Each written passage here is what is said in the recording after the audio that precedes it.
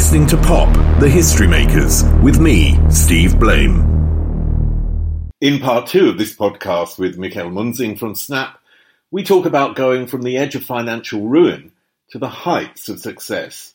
From the hits, the label, the music video and production company, until his surprising and latest business interest.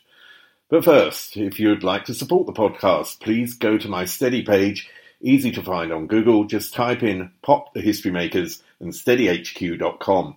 Or just follow me on Instagram, steve.blame. We had this experience when, in 1992, when Rhythm as a Dancer was everywhere in the world, a big hit. It was a number one hit. We had already 20 weeks number one in Germany. And we came to, because we were in the BMG family, they brought us to Arista, to London. And so we went to the office there, and there was some guy sitting, and he asked us, he said, yeah, this song is not bad, but we need remixes. And we said, okay, we don't think that you need remixes because the original is already approved. It runs everywhere. And he said, yes, but I want, so he came up with certain artists, and we say, okay, do it. So he did the remixes. We heard the remixes. We said, what the fuck? So we said, what a shit. You know, this is the problem when some remixers want to put their ego in other people's music. You know, I did as a remixer always, I served the record. I have to remix. So I was always be careful that I'm not killing the vibes and everything. So whatever. The record, they had their mixes. We said, okay, you can take this. And then they show us the track listing. At this time, it was vinyl. So it had a B side. And we had an A on the B side. And the A side was the remix. And on the B side was the original. And we said, this is not going to happen. The original will be on the A side, and the remix will be on the B side. And it started a really big discussion. You know, it was going on for, I don't know, 2-3 weeks, and they did not want to release the record. So at the end, we wrote a fax. No, it was a telex at this time, whatever. And we said, if they're not releasing the record like we want it, we will go to another record company. You know, and okay, so under pressure they released, and it became the most selling record in 1992 in the UK. You know, and this is what I said. This is music business. You know, people. Yeah. Sorry. I'll just take you back to Logic Records because we're jumping a bit. But I want the Logic Records where you work with different artists. Even at that point, for me, when we knew each other back then, and I used to come up with to Frankfurt and hang out, for want of a better word. Yeah, we had some nice Italian restaurant to go. Exactly. But one of the things that really it made me think of, and I interviewed Martin Ware the other day from Heaven 17, and you remember the British Electric Foundation in 82, I think it was, and where he brought a load of artists together, and they sang the songs that he and his partner back then produced for British Electric Foundation. And for me, Logic Records was had a little bit of that in a way, that there was you and Luca as the center, the focus, the producers, and there were all these artists either hanging around, you know, Moses was there, Moses P. Was Rico Sparks there as well, I think? Yes. And then, of course, the other people that the record company brought in, or they wanted to work with you. And it had a little bit of that feeling to it, that actually there were you as the focus of making the music, and then these people on the periphery who were the artists. And it was a very sort of collaborative atmosphere, and it felt like that BEF record for me. Were you a fan of Heaven 17? Was this something that you got from there? Oh my God. It is, Let Me Go was one of my favorite tracks I played in the club. People were freaking out. And it's still one of these perfect records. I always say that there's 10, 20 records out there so perfect.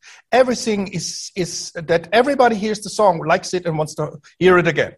You know, and I played it to my son, and he also liked it immediately. And it's a song, it's 30 years old.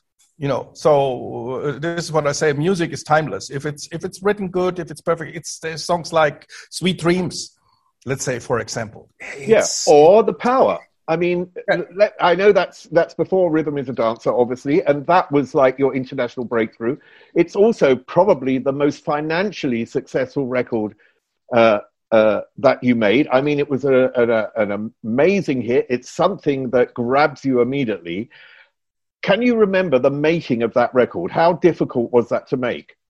We had fun, believe me. Most of the time we had fun doing music, So no, the thing is that in '89 we were producing a lot of music for Logic Records. So we did for our own label. So people from the house came to us, said, "Oh, we have this band here. Don't you want to make a record for them?" And so suddenly we find ourselves, Luca and me, as creative producers, as songwriters, in a position that we did music for other people, and we had to work with them. And we as a creative producer, you have to influence, this is what people want from you, that you bring your influence and your vibes to the music. So on one day, Luca and me were sitting together and we said, we are done. And Matthias came to us and he had a new band and and we said, no. Matthias Martinson was the manager of Logic Records. Yes, clear that up. Matthias. Yeah. And so he came and he said, "Oh, I have this band here." And we said, "You know what? We will not do for a couple of months music for Logic anymore. We want to do our own music. We have to go back where we come from." And so we said, nobody comes here to the studio. Nobody rings the phone. We want just to be shut off from you guys. And in 1 week, we made The Power. This was so, I think, so powerful because we could go back in the studio. We were, completely isolated from everybody else, what brought also problems because you suddenly need a voice, and where you get it from. You cannot open a closet in the studio and there's a singer say, "Come out." So we used sampling completely for the record because this was the only way to finish the work, how we had the vision. And at the end, after 1 week later, the record was finished and we played it. And I mean, don't forget, if you do a record in 1 week, you still have heard it a few thousand times. Every day. And I remember friends of us was in the studio and we did the guitar, this da-da-da-da-da, and we played it and we played it and we played it, and they freaked out. They said to us, "What are you doing?" Like I said, they said, "We adjust this guitar because this is the most important part. It has to be perfect. It has to be like you hear it for the first time and you said, yes, that's it. This is how it has to be." And when we were finished, we gave us 5 and we said, "Wow, if we selling 10,000 records of this thing, we are world champions." And I remember we came to London, and at this time, Dave Darrell, he was number 1 with Pump Up the Volume, and we gave him the records, and he said, "Can you give me more?" And we gave him 10 records, and he brought it to some DJs. And I think 3 or 4 days later, we were in the breakout charts without having anything, and we said, "Oh my God, we need to have a deal. We need to make a video and everything." So on those records at the time, you mentioned samples. I know there were 3, sort of well-known samples on that record. You hadn't cleared them at that point, had you? You'd made them just put them in. I know it's not a moral judgment. It's just that this is we hadn't cleared nothing. Because we just wanted to make music and we want to create something. And when the record came out, we find out, we are in trouble. We have used so much samples. So first we took off a lot of samples. So don't forget, we worked with white labels at the beginning. So it was not an official release. We manufactured about 5,000 white labels, and they contained a lot of uncleared samples. But meanwhile, when we find out the record will be a big hit, we said, okay, we have to take off a lot of these samples and we have to clear the power. So at the end, we could clear everything, and we had to give away a lot of shares for this. But like I said, it is still, Power is still one of the most used records for advertising. and we didn't know that when we did this at this time, so it's used every day for some commercials around the world because everybody wants the power. In the 90s, you were involved in the Omen, weren't you? Wasn't it you, Matthias, and Sven? Yes. Were the owners of the Omen? Yes. Now, the Omen was, the forerunner club of techno in Germany. So it's you've been involved in creating music that's an absolute worldwide success, and you've been involved in a club which is historically in Germany one of the most famous clubs. Certainly, it was really the center of techno for Germany. How did that come about, and how important do you think that club was for generating the feeling around this music? I think it was kind of important. I think also for Sven to find his path. It was 1989. I mean, it was some kind of chicky-micky club, we called it. It was called the Vogue. And we went there, and one day the owner asked me and said, listen, Sven, you're a friend of them. Can you not ask him if he wants to DJ here? I will pay him a lot of money. And he said, yeah, because when Sven is DJing, all the teenagers are coming, all the girls are coming, and blah, blah. So we managed it, and Sven spent there. And one day he said, don't you want to become partner of the club? And we said, okay. We become partner, and we ripped out everything from the club. We had some construction party, what was legendary, and so we changed a lot of things. And in the beginning, there was a complete other music. There was some kind of garage music like that. We even played Milli Vanilli at this time there, songs like that in the beginning, end of 80s, And one day, the first techno records came out, and Sven brought them, and we liked them. And I was starting also after 10 years to DJ again in the club, because it was really, for DJ, it was the best place. They celebrate, you really feel like the king. And I mean, everybody was playing in this club, from Carl Cox to Richie Hawtin and Paul van Dyk. Everybody was playing in the Omen, and they all wanted to play there, because they started their career at this time. And if somebody was just coming to the club and he saw what was going on, he wanted to DJ there. So one day we sit together, and Sven said, don't we want to make a techno Friday? We said, yeah, let's do it.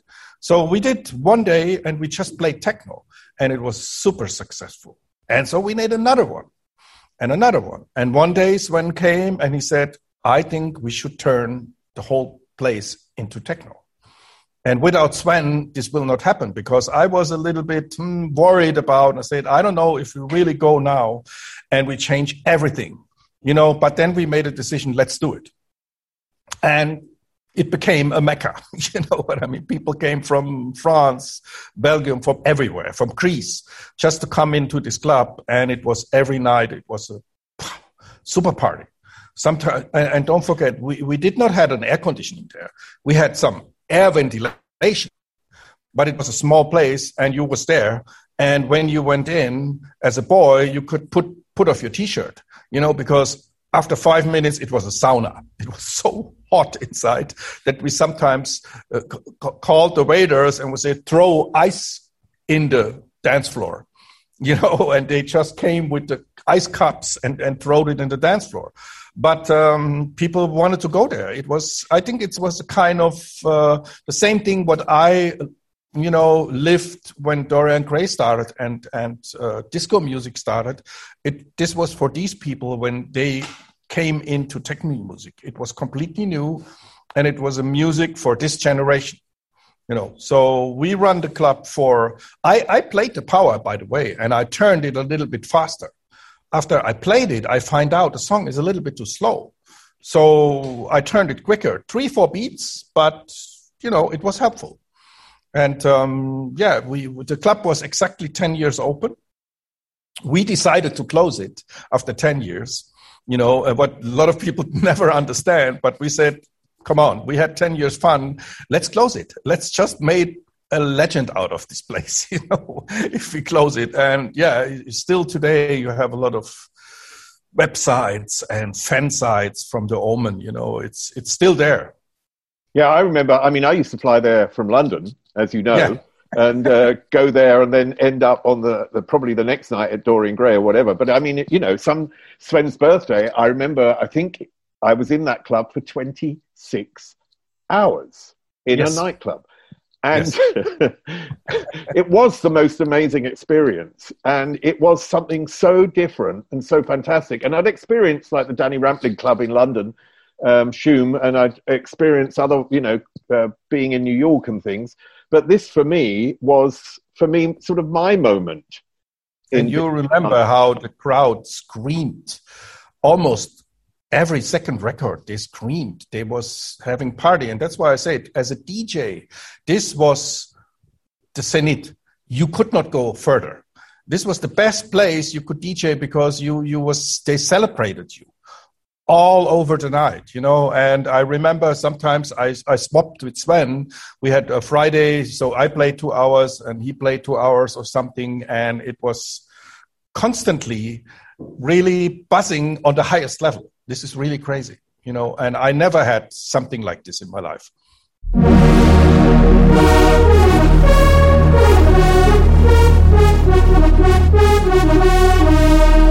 You're listening to Pop, The History Makers, with me, Steve Blame. How did success change you? You weren't, let's say as a DJ, you're a front person, but as a producer, you're not a front person. And many stars want to be successful and recognized, yet you and Luca were quite content, what I remember, of being in the background. But did success and financial success change you? No, I think it did not change me, because it changed the life, but not the personality. Not my personality. So I never wanted to be in the ramp or on the stage or something. I really did not like it, and I was very happy that we were not really in the focus of medias and everything, so that a lot of people didn't know who we are or something. And I could live my life. I could go everywhere. I moved to Ibiza in the 90s. I bought a house there, and I really had a great time. And so I think money brings, freedom, like I said, and it makes you independent, but I think it did not really change me. Logic Records was sold at a certain point and you moved on, and it was in the I think it was 96, where you started this motion graphic company to make videos and to continue making music. And you sold Logic Records and you moved into this new era. It was the mid-90s, which was at the same time as being the absolute pinnacle of MTV in the video, where videos cost an absolute fortune, and that was the moment. It was also the beginning and the end of the video, and you went into that area. So can you tell me about that process and what your goals were at that time and how they panned out? Okay, we were always fascinated by technique. So when 3D animation came out and the very first 3D animated computers, we were really fascinated about the opportunities and the possibilities we could have. So the third album, Welcome to Tomorrow, was very driven by computer animation. And this was the video for Welcome to Tomorrow was done with the motion camera, because we could do suddenly things, and then the advertising industry find out we have this camera crane, and they gave us a lot of jobs to do advertising, commercials, or whatever with this crane. But I think we bought the first big Silicon Graphics 3D computer, what was looking like a fridge, cost us 1 million German marks. Nobody could believe that you come in a office and there is a box standing, it's blue and black and it has these ventilators inside and it cost 1 million.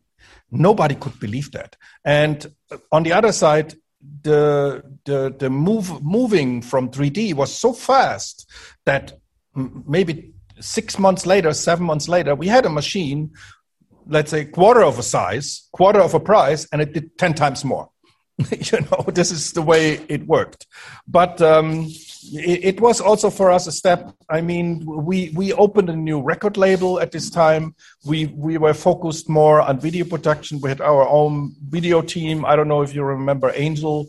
He did all the videos. We did videos for the Fantastic Four, the very first video we did. We did for a lot of people videos. And like I said, we became more like a multi media company, in this time. And it ended up that we went public with the company in 2000. So we went to the German stock market. We went public with this company. It was a big challenge, but we did it at the end. And so it became a really, really big company, and we did movies and TV shows in America, but the fun was going away. You know how it is. It was suddenly something you did not want when you started it, So we stepped out in 2003 of the company, and we turned and we said, okay, we have to go. We have to find something new. And what did you find? Cryptocurrency. I started in 2011, mine with my Macintosh computer at home, the first Bitcoin. And I was absolutely fascinated by the idea and everything. And we stepped in. I have a project. It's also related to cryptocurrency with the app and everything. So we stepped in a complete. I stepped in. I did it really alone. I mean, at this time, so after 2000, I was not really, let's say, motivated to sit in the studio every day for 10 hours. You cannot do this one day. And I think this is the only way it works. If you want to be successful in the music business, you have to invest your life in it. And, I had kids and everything. So I slowed down a little bit. And, I find cryptocurrencies and a lot of projects around this. And I'm still there in these days. So music is still one of my biggest passions, but it's not part of my life anymore, I mean, as I said, sort of during this interview, you've always made amazing, astounding business decisions from the moment you started, even, stepping out of the Omen, selling Logic Records, putting the multimedia company on the stock market. And you seem to have made really fantastic business decisions along the way that many people who worked in the music industry haven't. Why do you think you've been the person to be able to do that? What is it that you have that others don't? Yeah, I think it's a combination of to be very logical and to be creative at the same time, because to run business means you have to be creative. This is very important, and I think the most important thing is you have to go for something. This is what I have learned in a very early time, that you have a vision and you have to go for the vision. You cannot go for 5 visions. This is what a lot of people do. They like this, they like that, and like that. I always concentrated on one thing, and I was going for it for a long time. And then one day I changed. I went away. I did something new, but I think it's the challenge that and we always did new things. You know what I mean? I think this is what triggers me. I don't want to do things that they're done before. And when we start to do music, we used tools in a way nobody used it before. Sequencers, synthesizers, all the combinations, what we did, people did it before, but always they came in the 80s to us and said, your sound is the best. You have the best sound, and we said, yeah, because we work day and night and we are trying to find new things, and this is, I think, what drives me my whole life. I'm interested to find new things. Did you keep the sequencers and the equipment from your first studio? Did you keep that, and what is it? Yeah. Where is it? We have a big warehouse where we have, I think, the very first computer, the very first synthesizer, the very first sampler. Everything is there. Luca has a nice collection of Moog synthesizers. He has even some Moog synthesizers Mr. Moog did for him personally. And we have all I have also there 25,000 records. I mean, almost 10,000 from Oman. All these records. At this time, they made sometimes just 500 records. And then 1 week later, we did not play the record anymore because there was 3 new ones, we played. So we have a big collection. And in this warehouse, yeah, when I came there with my kids when they were small, they had a lot of fun there. They find out that records have 2 sides. This is so funny that some kid takes the record and said, "Oh, it has 2 sides." Because if you have a CD, you don't have 2 sides.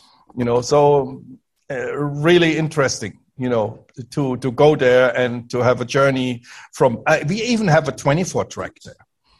From Telefunken, it's a huge machine, and nobody knows in these days what it is. People look at it and say, "What is it for? What is it?" I said, "It's a tape machine, 24 tracks." We recorded with this thing our music.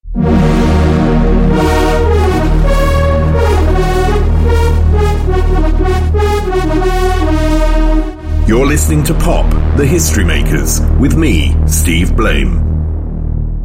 Could you live from the power easily for the rest of your life? Oh, yes. I think also my grandkids and grandkids can live from this song. Yeah, it's a difference. It's because it's an advertising song. The difference is if you have a big hit, you have a dynamic, and then it goes down and down and down. We are lucky with Rhythm is a Dancer because every 5-6 years, some big artists cover the song.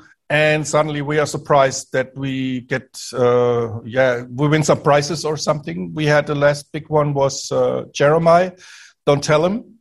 They covered Rhythm is a Dancer, and suddenly I get a call from ASCAP that I have won 2 ASCAP awards. And I say, for what song?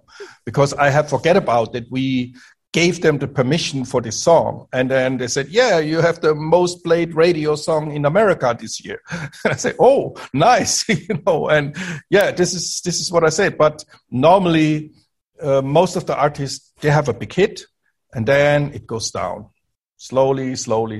And then they have some bottom, but this music is still going on. I think we have every year, we have about 150 million Spotify streams with music where people don't even know how the band looks.